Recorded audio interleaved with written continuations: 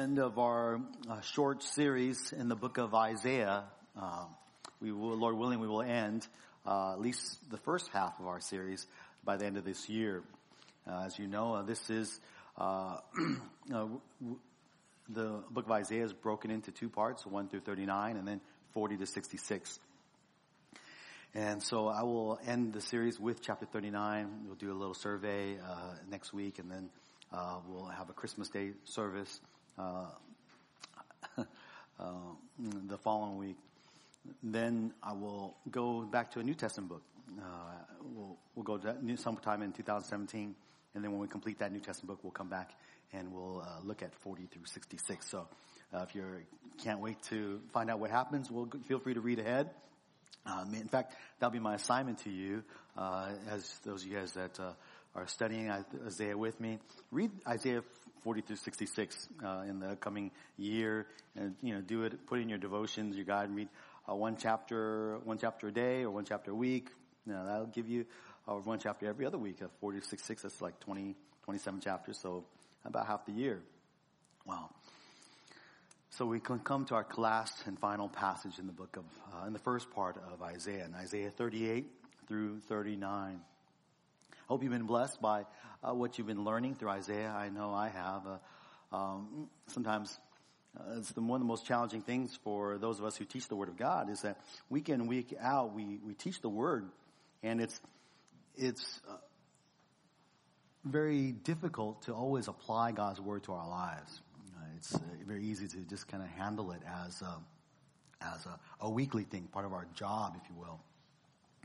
But the Lord, who loves us, makes sure that we apply His Word to our lives. And even last week, I had a couple series of circumstances in our life where it caused me to remember, wow, here I am feeling really stuck, and it wasn't nothing life threatening. Well, it could have been life threatening, but that's not the point. But I felt I came to that place where I realized, oh man, I need to remember what God's Word said.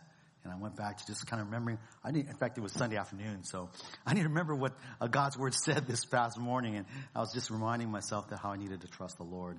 So I hope that you have been encouraged, and just as I've been encouraged, we have a great God whom we can trust.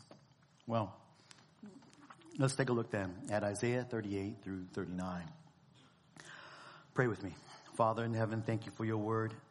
Pray that you would open your Word to us. Cause your Spirit to fill each of us, grow to come to understanding of your Word, its truth, its meaning, its application to our lives. Father, may your Spirit convict us of how we need your Word, how we can grow in our love for you and grow in our appreciation for the God that you are. Lord, also that you will cause us to be people who live in light of your truths, who live in light of a coming judgment that is not only upon just a few or some, but coming upon this whole world. And we pray that this morning's message would cause us to be sober minded, to be alert, and to be watchful, to be prepared for that days are coming. Father, we ask that you would particularly minister to your people. I know that in this room there are many who going through various trials, various circumstances in their life, some overwhelming. And we pray that your word would encourage them, strengthen them. In Jesus' name we pray. Amen. As we learned in our previous sermons, the narrative that is found in Isaiah chapter 36 through 39 serves as a transition between the first and second half of Isaiah's vision. Chapters 36 and 37, if you remember, concluded the promised judgment at the hands of Assyria. And where chapters 38 to 39 that we'll look at this morning introduce the coming judgment at the hands of Babylon. What is interesting, sort of, as we look at and we compare and contrast chapter 36, 37 with chapters 38, 39, is that when you read it, we sort of think that it's in chronological order because it's narrative. It's a historical narrative. It's a story, right?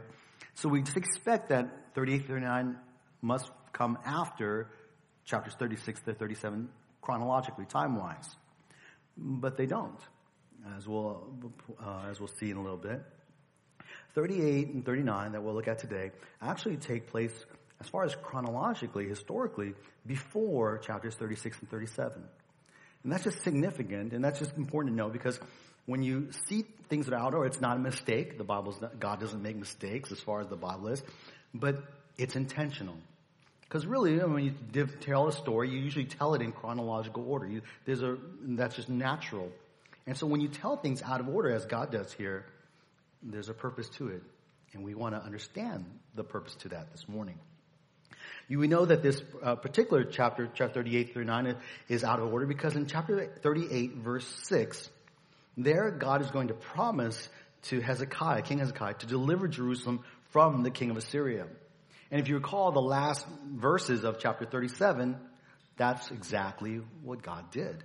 He delivered King Hezekiah and Jerusalem from the king of Assyria. So the promise to deliver him comes in 38 to 39. So certainly 38 to 39 must come, therefore, chronologically before chapters 36 to 37.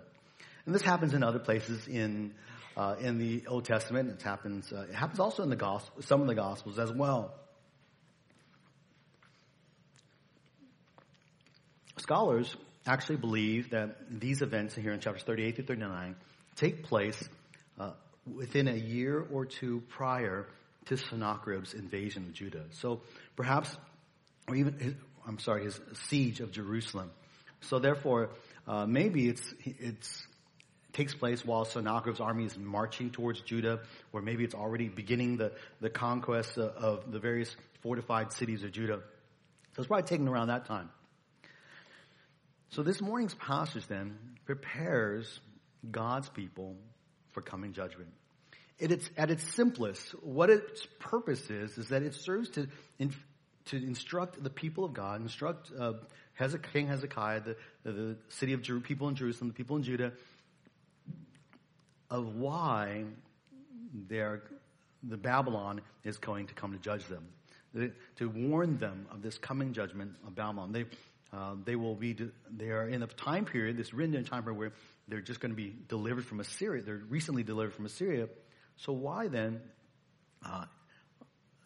And so they may think that all is well, but God prepares them, telling them that there is a coming judgment as well. Now, for us, how does this apply to us?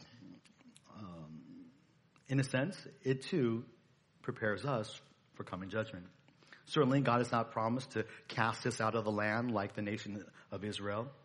But yet, in truth, in reality, every single person on this planet, you and me, here, and the people around the world outside of the church, are all facing a coming judgment of the Lord.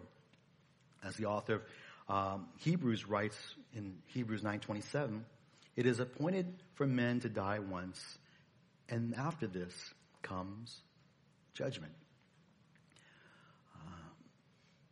When we die, we're all going to die. That's the reality. After we die, there is going to be a judgment of each and every one of us. Christ is going to do that judgment. And so the judgment that is coming upon us is death. And it's not only death, it's started by death, but then followed by a judgment of God. This is a judgment that comes upon us as a result of the fall in Genesis chapter 3.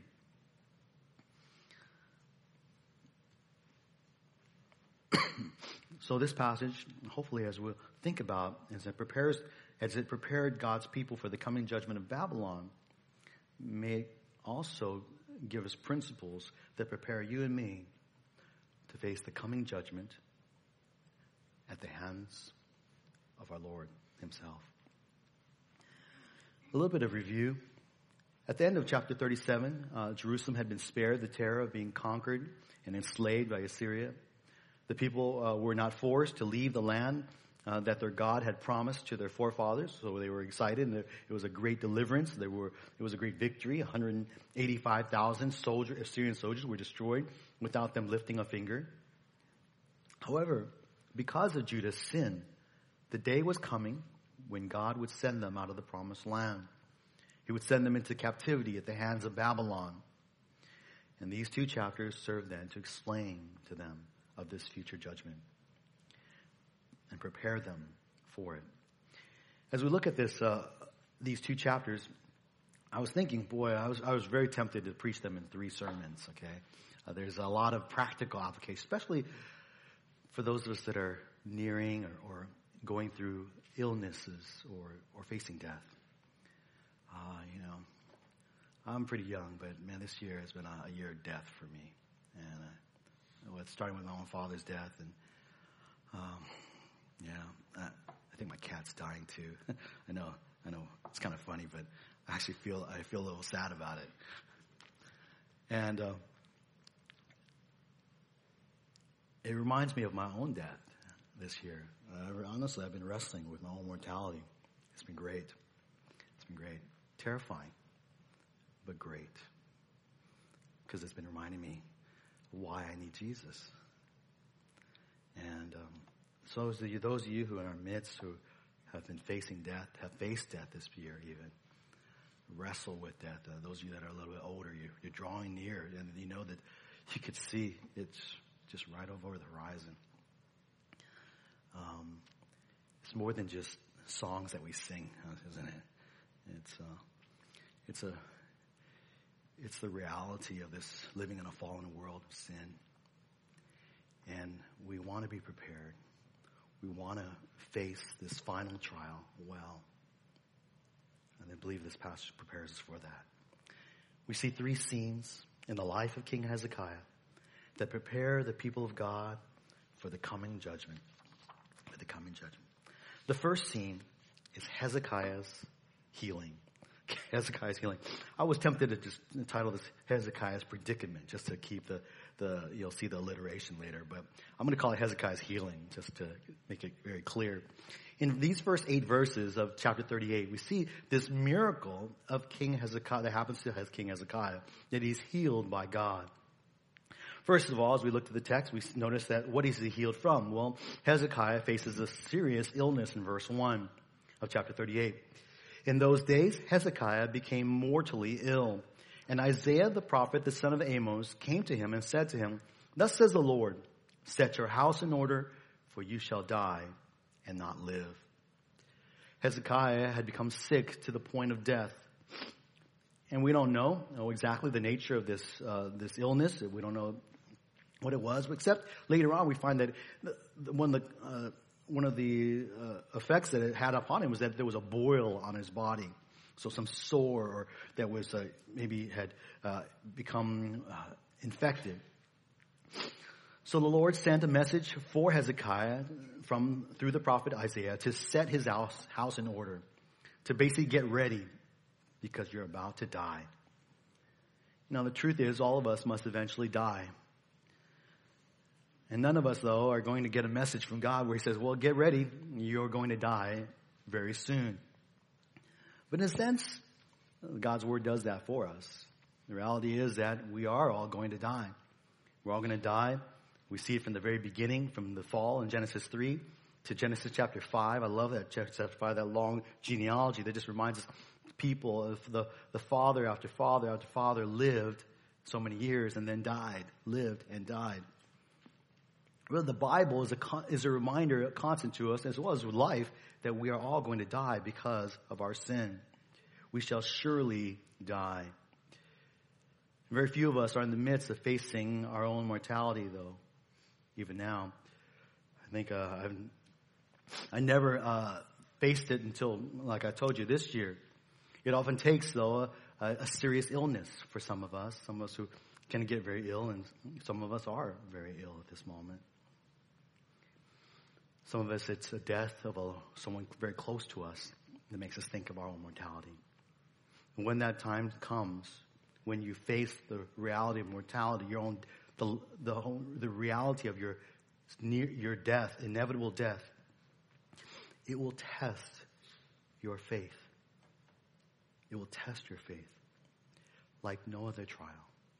Because dying is the final trial in this life. Hezekiah's illness cause him to face a trial that would test his faith in the Lord. And we can be encouraged by Hezekiah in his response in verses 2 to 3. We see Hezekiah's response 2 to 3. Then Hezekiah turned his face to the wall and prayed to the Lord and said, "Remember now, O Lord, I beseech you, how I have walked before you in truth and with a whole heart, have done what is good in your sight." And Hezekiah wept bitterly. Hezekiah responds with trust in the Lord and looks to him in prayer. That's what he does first and foremost. And we see this in the life of Hezekiah very, very often. Two things stand out in his response of his prayer here. First, he reflects upon his life as he prays. He turns to the wall, he prays the Lord, and we only have this one sentence that's recorded. Perhaps he prayed other things, but perhaps this is all he prayed until he began to weep bitterly. But he reflects upon his life here first. He talks about how he's walked in truth before the God with his whole heart. And that's what trials do. It causes us to reflect upon our lives. Because when we go through trials, sometimes we wonder, is this trial happening in my life because of sin? Is it because of my own sin? Has it been something that I've done that God is disciplining me for? But as Hezekiah reflects upon his life, he knows, no one is perfect. But as he reflects upon his life, he knows the pattern of his life is one that is where he has walked in truth with a whole heart. He's walked rightly before the Lord. And we know this in other places in the Kings and Chronicles, that Hezekiah was one of the good kings of Judah. There were all the northern kingdom kings were evil, and some of the southern kingdom kings were evil as well. But there were a handful that were good. And Hezekiah was one of them. His father Ahaz was evil. His son Manasseh was evil. But Hezekiah was a good king. So the illness was not a result of sin. Secondly, though, he reacts to his illness. He reacts in his prayer with bitter weeping. He wept a great weeping, literally. And I just love that he put that. This is almost as powerful as that verse where it says Jesus wept. The reality of the human response to difficulties and trials or death is to weep, to have sorrow. And when we go through trials, it is human to have emotions, isn't it? It's human to have emotions like fear and sorrow. And learned in the past that emotions are given to energize us, to motivate us to action. The question is, will we allow our emotions to motivate us to right action instead of wrong action? When we're afraid, God allows us to experience fear so that we might respond by looking to Him for security. When we're sad and sorrowful, God allows us to feel sorrow so that we would be motivated and energized to look to Him for comfort and joy. Hezekiah's great sorrow. He's weeping bitterly. Have you ever wept bitterly recently? In this world, I would imagine there are times when you weep bitterly.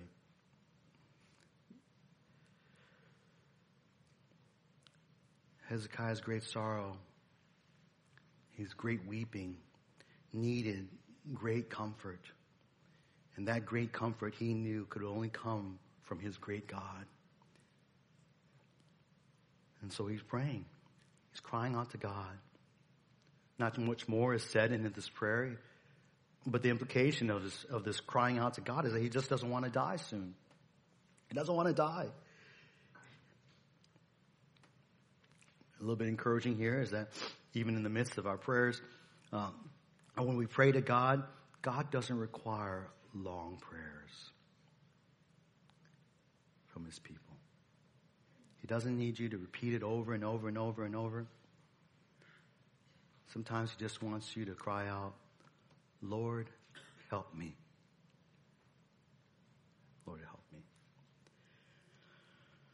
And we see God answers. God answers this short, brief prayer in verses 4 through 8. Hezekiah's answer is received. Then the word of the Lord came to Isaiah saying, so it's kind of neat. If we go to the parallel passage in 2 Kings chapter 20, there actually you get the clear picture of how Isaiah comes telling him you're going to die, get ready your house, and then Isaiah leaves. And so then Hezekiah starts to pray.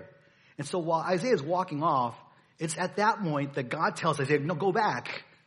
I want you to bring this word to him. So it's not very much time has passed. It doesn't like as Isaiah's just walking back to his house, and all of a sudden, no, go back. God tells him, go back, because Hezekiah is praying. I want you to give him an answer. He comes back, and he says this answer. See, God answers Hezekiah's prayer immediately here. And I love verse 5. Let's read this whole text. Then the word of the Lord came to Isaiah saying, go and say to Hezekiah, thus says the Lord, the God of your father David, I have heard your prayer. I've seen your tears. Behold, I will add 15 years to your life. I will deliver you and this city from the hand of the king of Assyria, and I will defend this city. This shall be the sign to you from the Lord, that the Lord will do this thing that he has spoken. Behold, I will cause the shadow on the stairway, which has gone down with the sun on the stairway of Ahaz, to go back 10 steps. So the sun's shadow went back 10 steps on the stairway on which it had gone down. So we see God's answer to Hezekiah. And I love what he says to him, I've heard your prayer. Man, when we pray, do you just want to know? You ever feel like, oh man, I want to know God hears my prayer? I would love to, he would just let me know that he's heard it. God hears your prayer, though. That's the fact is God does hear.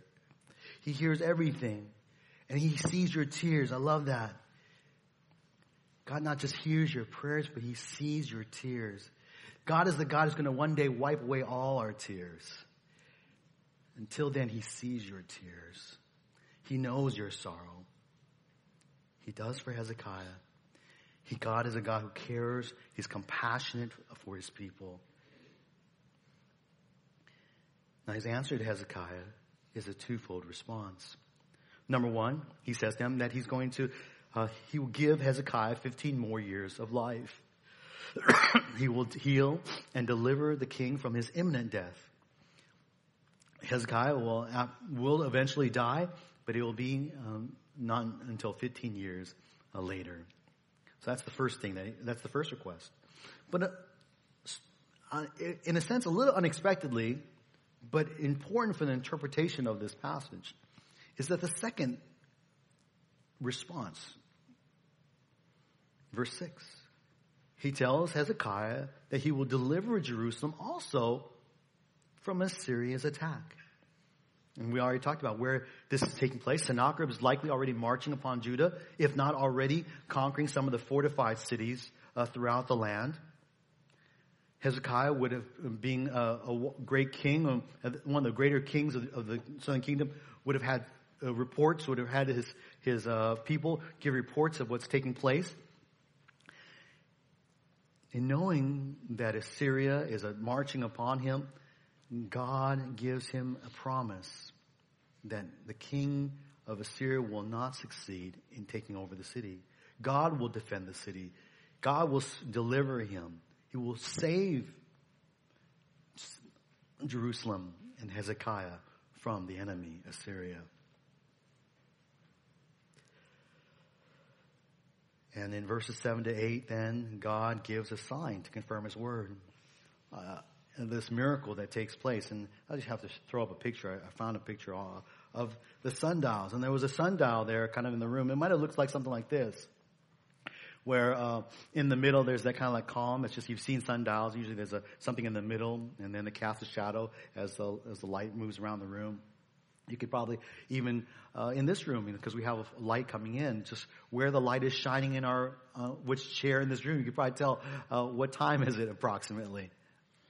Fact is, so that's kind of the sundial, and so and this sundial involves steps. So the shadows that would be cast by upon the steps would indicate what time it was.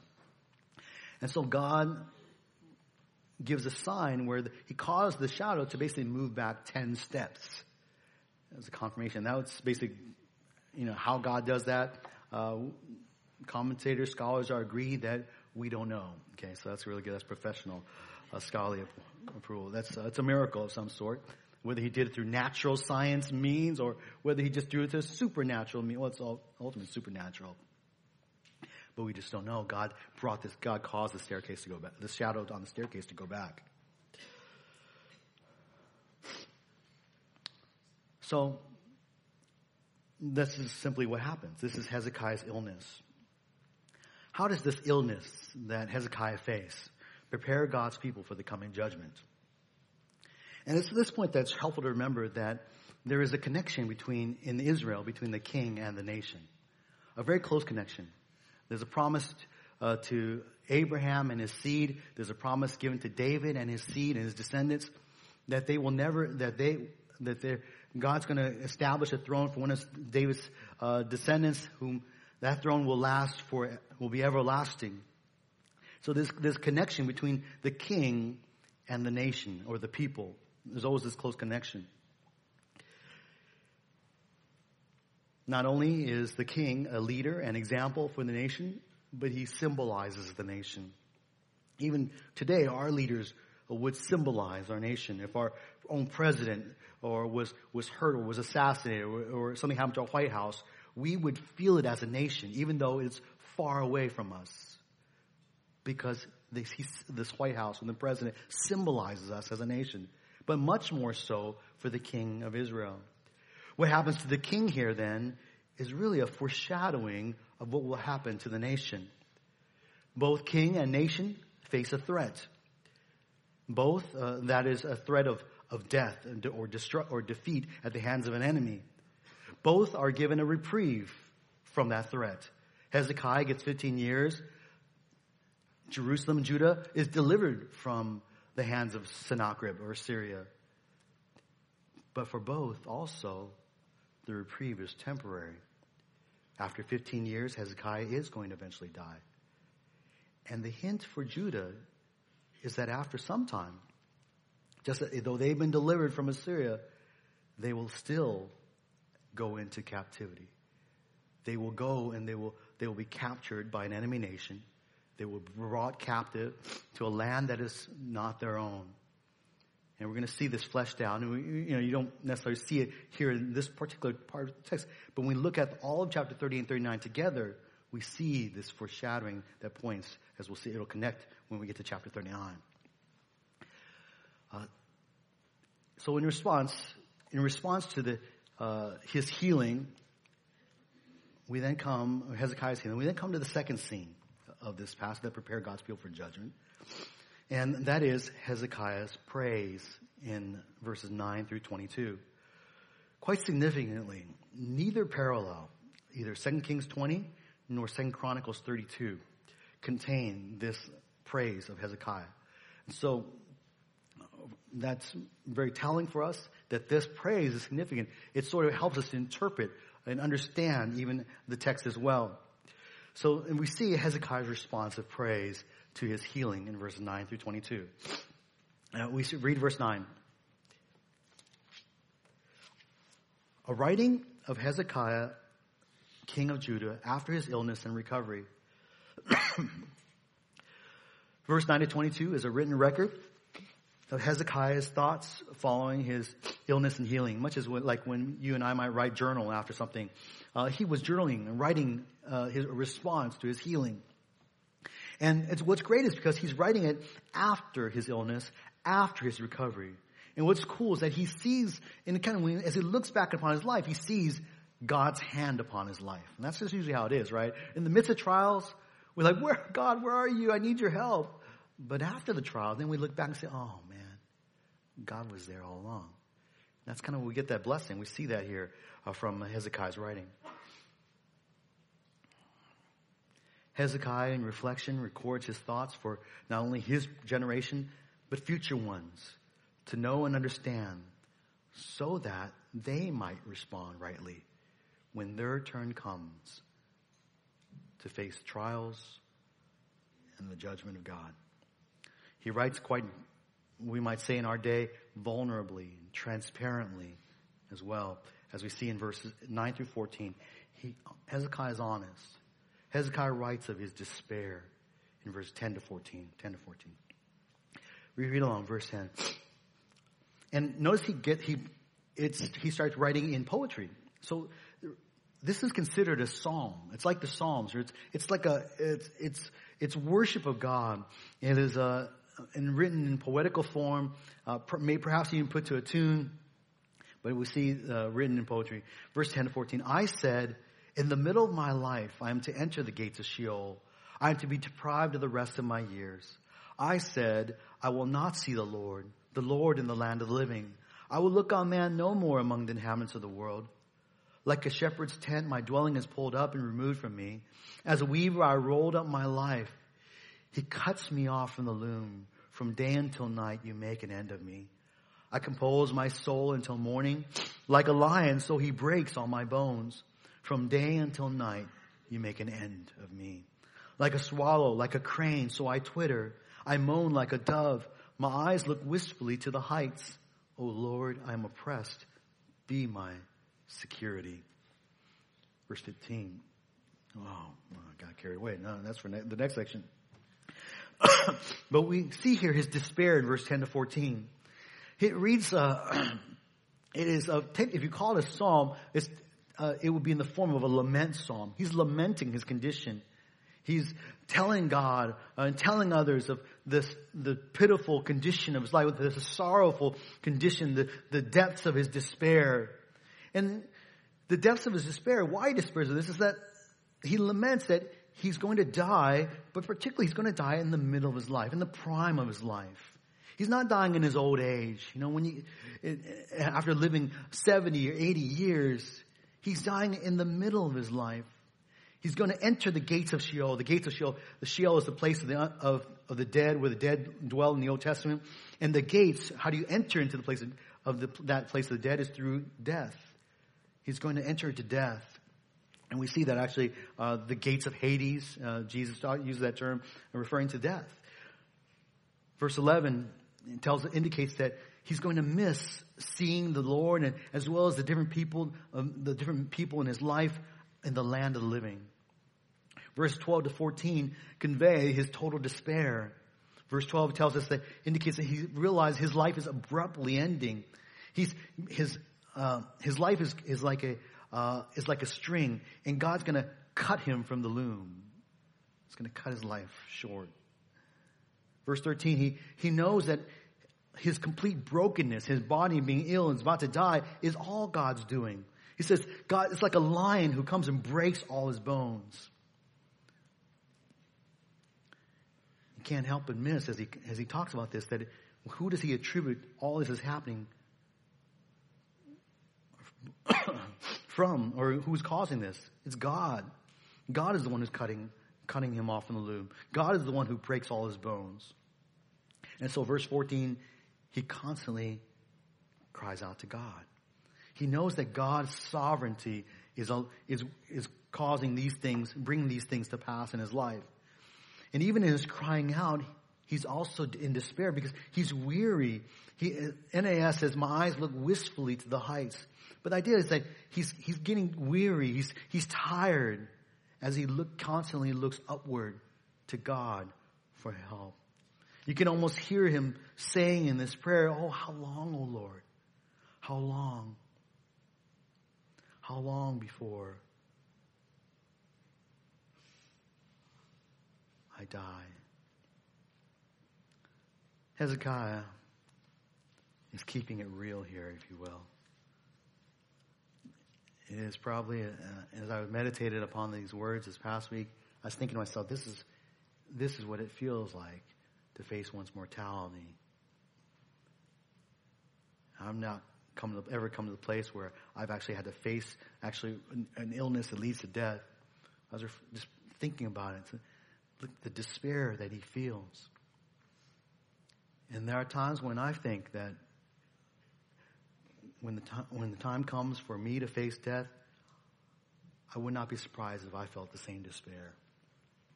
Maybe some of you feel that despair. Maybe you know people facing death, facing the mortality. experiencing despair.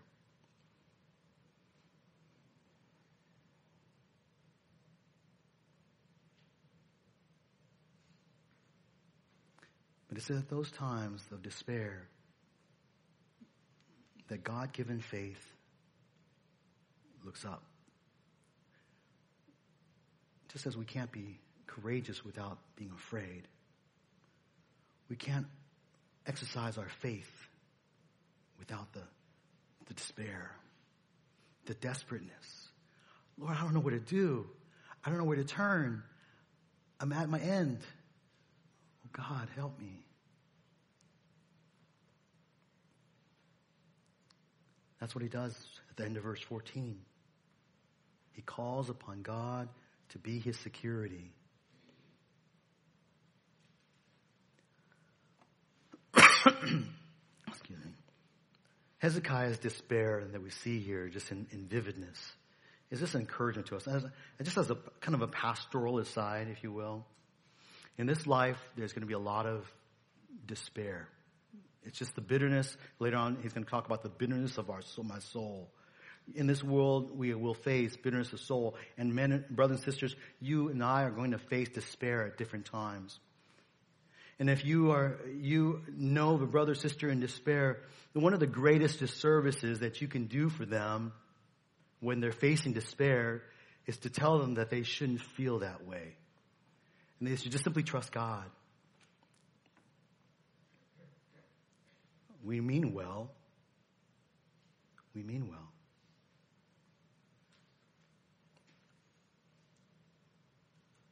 But we should allow our brothers and sisters to experience despair, the emotions of sorrow and fear, because God gives it to us to drive us to cry out to God. Now, they can get to a place where it becomes sinful, where responding to despair and fear leads them to not trust God, to take things in their own hands. And then you come alongside and encourage them. But sometimes we just need to listen to them. Lend our ear, listen, understand, hear their pain, hear their sorrow. Sometimes that's just when for us to understand. And you listen to them long enough, especially if they're believers in Christ, they will get to that place. And they'll say, I know I need to trust God. Would you pray for me to trust the Lord?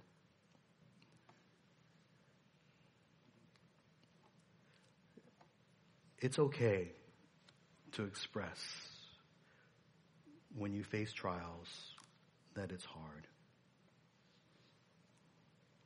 I know, especially as a young believer, it would be real frustrating, and I wouldn't know why it was so frustrating. When I'd share of trials with my fellow brothers and sisters, and then they immediately would say, well, here's a Bible verse. And why don't you do it? You're sinning. You're not trusting the Lord. Trust in the Lord with all your heart. Lean on your own understanding. They would quickly tell me what the Bible says. It's short, but it was a quickness to try to solve our solutions, our problems. What was wrong is that they're shortchanging it. They're not allowing me to experience the fullness of the depths of despair so that I would then respond, have the opportunity to learn from that. Learn from it. Sometimes I do that with my own child. I notice I just illustrated, but we don't want her to experience difficulties and trials. I want to fix everything for her. But realizing that sometimes with an appropriate wisdom, I need to let her experience trials, difficulties, the sorrow of falling down on her knee and instead of trying to let her fall, so she would learn to cry out to me, eventually learn to cry out to God. Let's be there to help one another. So that's that is an aside, really. But it's I think, illustrated here when we see the Hezekiah's despair mentioned. Your sympathy and compassion in the midst when brothers and sisters go through trials can be a great encouragement to them. Now Hezekiah's psalm moves from despair to faith as he reflects on this in verses 15 to 22. He reflects on his deliverance in 15 to 22, how God delivers him. I love these verses too. Verse 15 to 22 of chapter 38. What shall I say? For he has spoken to me and he himself has done it. Here the explicitly stated, Hezekiah makes clear that God has done all this to me. I will wander about all my years because of the bitterness of my soul. O Lord, by these things men live, and in all these things is the life of my spirit. That is bitterness. These are things that our lives are characterized. And then end of verse 16. Oh, restore me to health and let me live. Lo, for my own welfare I had great bitterness. It is you who has kept my soul from the pit of nothingness. For you have cast all my sins behind your back. For Sheol cannot thank you. Death cannot praise you. Those who go down to the pit cannot hope for your faithfulness. It is the living who gives thanks to you as I do today. A father tells his sons about your faithfulness. The Lord will surely save me. So we will play my songs on stringed instruments all the days of our life at the house of the Lord. Hezekiah responds here with humble submission to the sovereign Lord. He recognizes God's hand upon his life. And so he prays to God for restoration and health in verse 16. He realizes too, furthermore, in verse 17, that all this is happening, this bitterness of his soul, this trial in his life, this sickness is for his own welfare. Verse 17 says, for my own welfare, my own well-being, I had great bitterness. God brings bitterness and trials in our lives for our well-being, for our good. That's profound truth when we grasp it.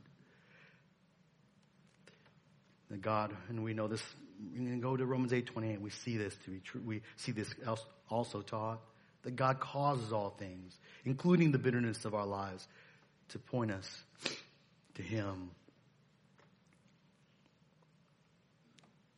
Verse 17 is just a great verse, in that he recognizes that it was, in the NAS it says, it is you who has kept my soul from the pit. But the better translation there, and is that it is you who has loved my soul from the pit of nothingness. Literally, that's what it says. Loved my soul. I think the ESV translates it this way, and NIV as well. But the idea is that God's love for us is what has delivered us from the depths of the pit of nothingness. It's because He loves us. He loves our soul that He delivers us. And what's more, it's because of His love. He casts all of Hezekiah's sins behind him. Hezekiah recognizes that this judgment upon him is really because of his sin. Or all his death, all death, and all is ultimately related to sins. But God is going to cast his sins behind his back. And so the response to his deliverance, Hezekiah, verse 18 to 20, gives thanks. He tells he's going to give thanks to God. He's going to tell of his faithfulness. For the salvation of the Lord leads the people of God to worship Him all the days of their lives. And so the psalm that Hezekiah writes here ends with worship. It's just exactly like any of the lament psalms we see in the Old Testament, in the Psalter. That usually there's a lament that begins with trial and difficulties, but then ultimately with eyes of faith, we turn to trust in the Lord, and then we see God's deliverance, and then we worship God. Is that the pattern of your life? When the bitterness of soul reaches you? When you go through trials, yes, it's difficult. You despair. You're going through that trial, and then you cry out to God, and He delivers you, or He gives you hope, He gives you encouragement. Do we respond in praise? That's the pattern here we see. Again, the lesson, or how this ties in for the people of God, is this.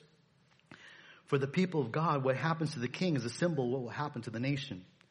And as God delivers their king, so the implication that is He will deliver them. More importantly, as God forgives the sins of their king, so He will also forgive their sins. And this will be so important when they are taken into captivity to Babylon. They will remember that just as God delivered their king Hezekiah in Jerusalem, so he will deliver them one day. And just as, and it was because of their sins that they are taken into captivity in Babylon, so God will not hold their sins against them forever. God will eventually forgive them of their sins. He will bring them, because they're his chosen people, he's going to bring them to repentance. He's going to bring them back to the land. This section ends with two verses that are oddly placed. Verse 21 and 22. Just if we had time, you would compare 2 Kings 20. And you find that these two verses, 21 and 22 here, actually belong, at least chronologically in our chapter, between verses 6 and 7. Chronologically, that's where they belong. But for some reason, Isaiah puts verse 21 and 22 at the end of this chapter. We read 21, 22. Read this now. Now Isaiah had said, let them take a cake of figs and apply it to the boil, that he may recover. Then Hezekiah had said, what is the sign that I shall go up to the house of the Lord? And so we already know, we already saw earlier the sign is that the shadow would go back 10 steps. But we also see here, verse 21, that simply the means of healing was that God told Isaiah to tell Hezekiah to basically make a cake of figs and apply it to Hezekiah's boil. And that would heal him.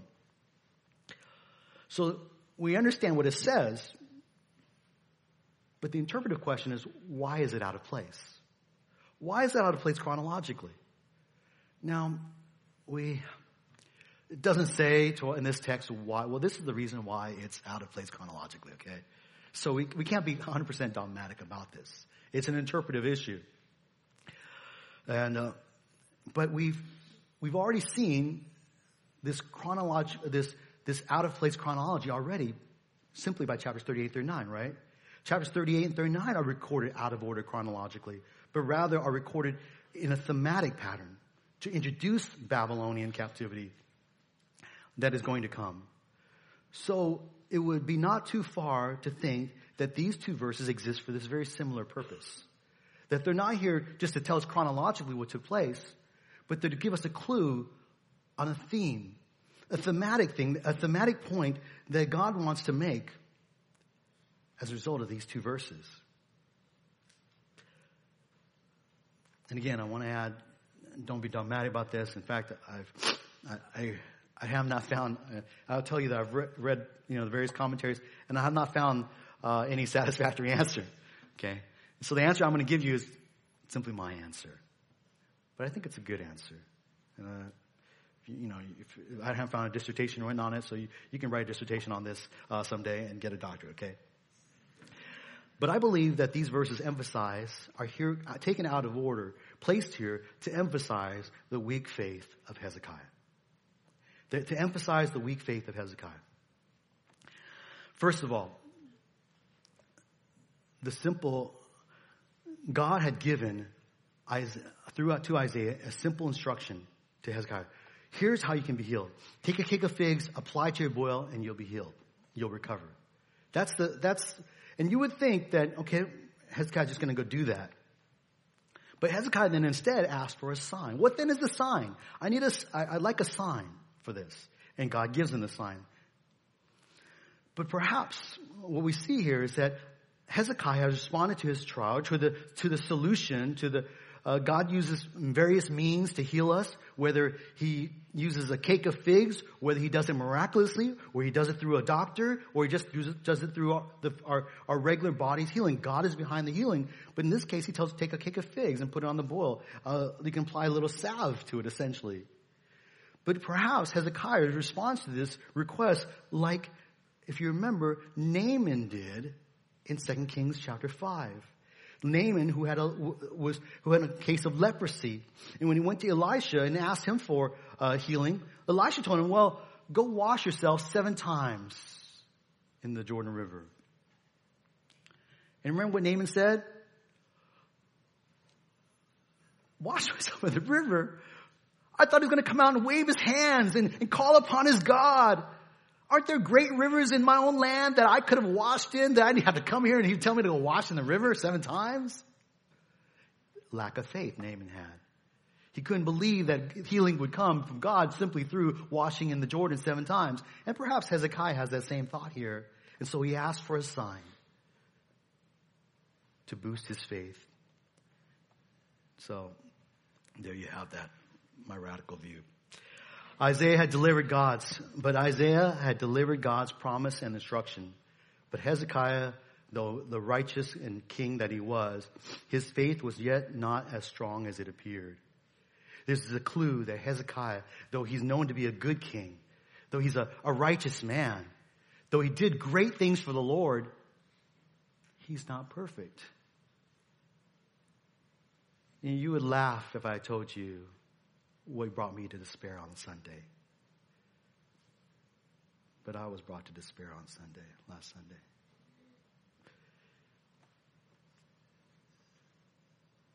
Hezekiah, though is a great example of faith, is still simply flesh, still dwelling in a fallen nature, still weak to temptation. And he gives in to that temptation. He has a weak faith, and it leads him to sin, which leads to our third, which is revealed in our third scene. And it kind of brings us to conclusion. I know we're running out of time, so we want to just go through this pretty quickly.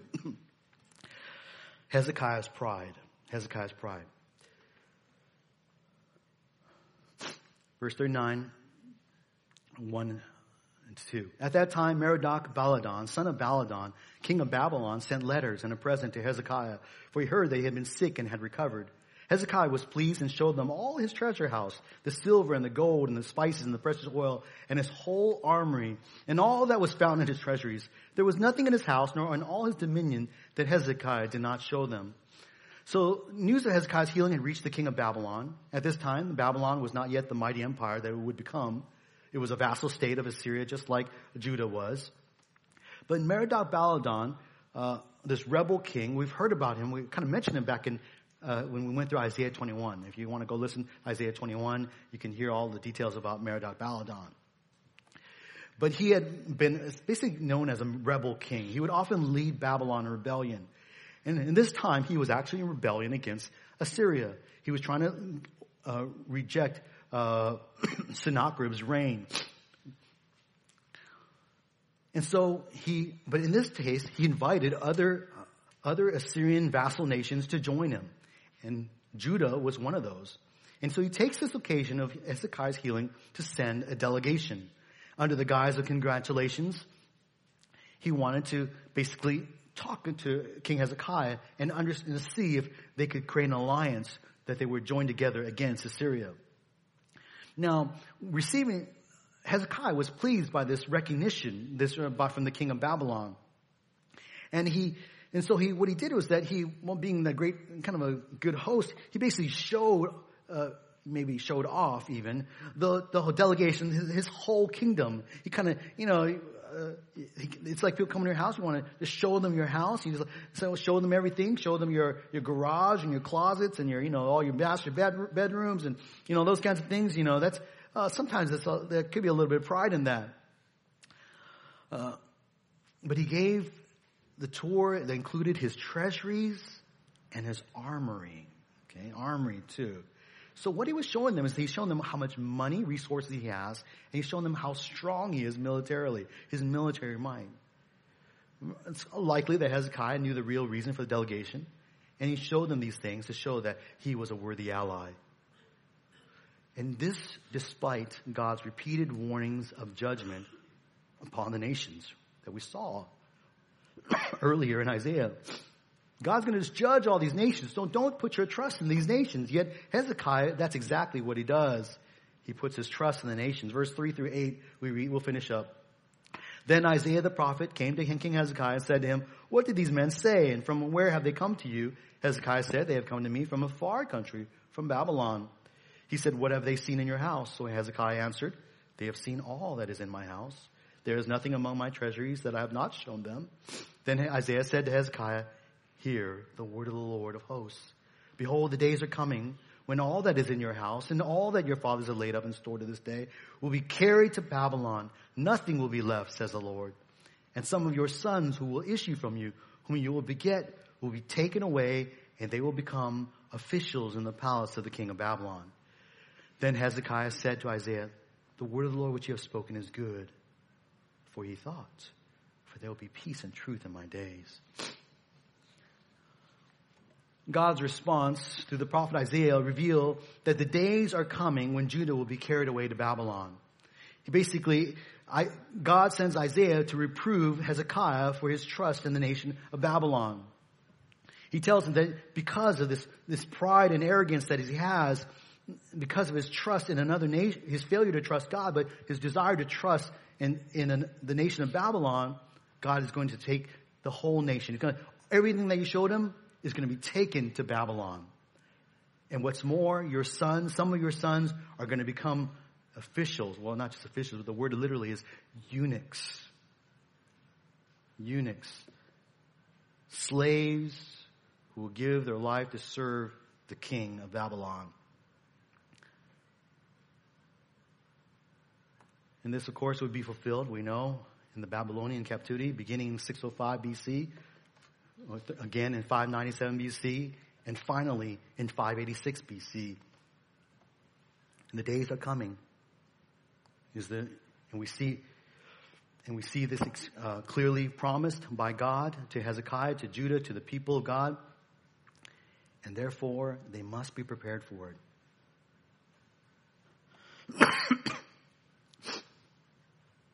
And it's encouragement to them to call upon God.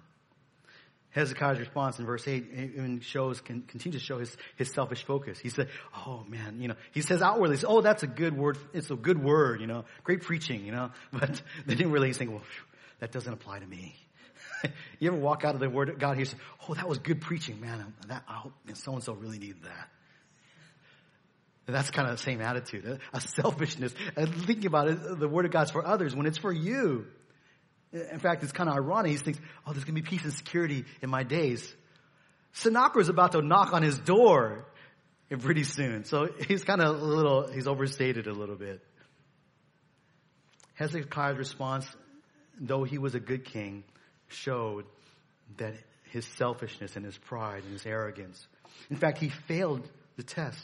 According to 2 Chronicles 32:31, God actually left Hezekiah to himself in this particular circumstance in order to test him and to know all that was in his heart. It was a test from God, this whole circumstance with Merodach-Baladan showing up. Would he put his trust in Babylon or would he put his trust in God? In fact, verse 25 of 2 Chronicles 32 tells us that Hezekiah's heart was proud. He was proud. And I think this is just a great humble reminder to us to remain humble. Because no matter how godly you may be, we all still possess a sinful nature and all with evil desires. And that makes us prone to sin. And it leads us sometimes to not trust in God as we ought. And we trust in ourselves, we trust in man, we don't trust in God. We fail to trust in God. And it's because of Hezekiah's sin that the day is coming when the nation of Judah, Jerusalem, the people of God would face a judgment under the hands of Babylon. But for you and me, it's because of our sin that the day is coming when we each will face God's judgment as well. In the greater backdrop of Isaiah, it's not just days are coming, but the day is coming, right? We've looked at the day of the Lord is coming. When the Messiah will come, when the Lord will return to judge the world. And for the people of God, that is the greater judgment that they must all be prepared for.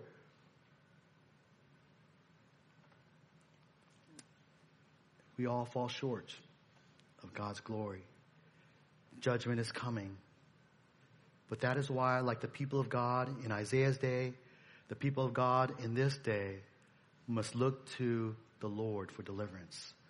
We must look to the one who is promised throughout Isaiah, but especially promised in Isaiah 40-66, the suffering servant that we'll look at in the years to come. That we must look to the Son who is promised, the Son whose birthday we celebrate in a few weeks, to deliver us from our sin, our Lord Jesus Christ. May you and I, brothers and sisters, as we walk upon this earth, as we face trials and we experience the bitterness of soul, remember that these are for our welfare. They're teaching us to trust in the Lord. Because one day, the day is coming when we will all stand before Christ to be judged. May we be found clothed in Christ, the great deliverer whom God sent 2,000 years ago to be born of a virgin, to live and to die, to be raised from the grave for our sins. Deliver us. Let's pray. Father in heaven, thank you for your word, and thank you for these truths. Help us to remember soberly that the day is coming. Father, prepare our hearts. Help us to make sure that we have a trust in Christ, that we are trusting in Christ to deliver us. Thank you for the birth of and the giving of your Son, whose birth we celebrate. Help us to worship him alone. Thank you, God, for being our deliverer. In Jesus' name, amen. Amen.